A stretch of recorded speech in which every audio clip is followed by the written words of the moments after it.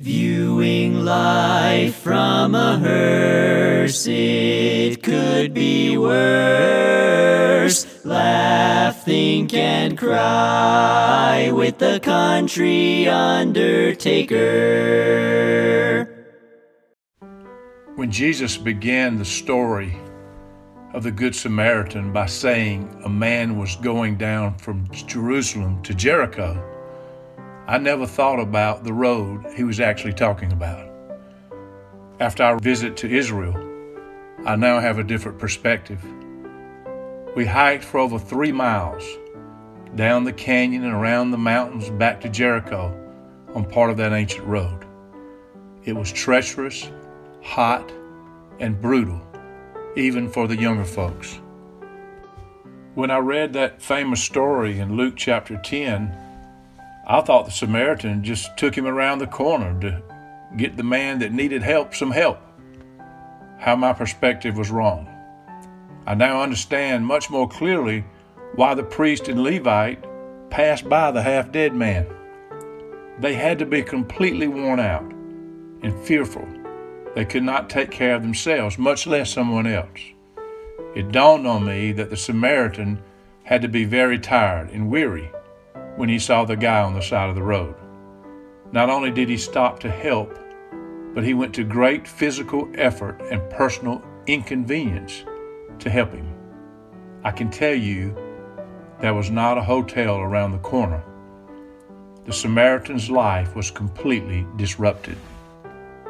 Disruption is a buzzword, by the way, these days in the business world. A certain business has something going on really good, and another business comes along and completely disrupts them. Remember what digital photography did to Kodak? Or what the iPhone did to the BlackBerry? Some companies are simply not willing to be disrupted. They are laser focused on the path they're on and refuse to deviate because they believe they're on the path to continued success. And their laser focus results in calamity. On the other hand, some forward-thinking leaders of companies see disruption as an opportunity to change the way they're doing things and change their path for their ultimate well-being. This is also true with many leaders. They're working relentlessly going down the path they're on and refuse to be disrupted even by someone they're leading, thinking any deviation from the path they're on will result in them being slower reaching their goals. The fact is, the opposite is true. When a leader is willing to be disrupted, as in stopping what he or she is doing to help someone else succeed, they're not only helping that person, but they're helping themselves. The principle of disruption is actually an ancient one. The story of Easter is about a God-man choosing to have his life completely disrupted to give life to others.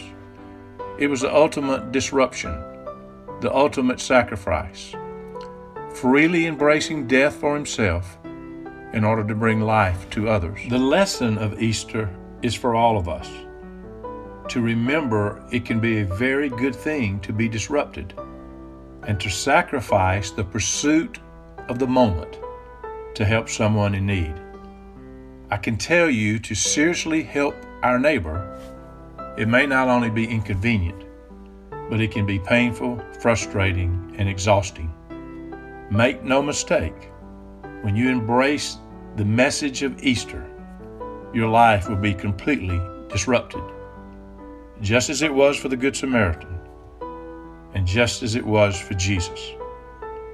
Maybe we can live out the message of Easter by simply being willing to be disrupted to help our neighbor.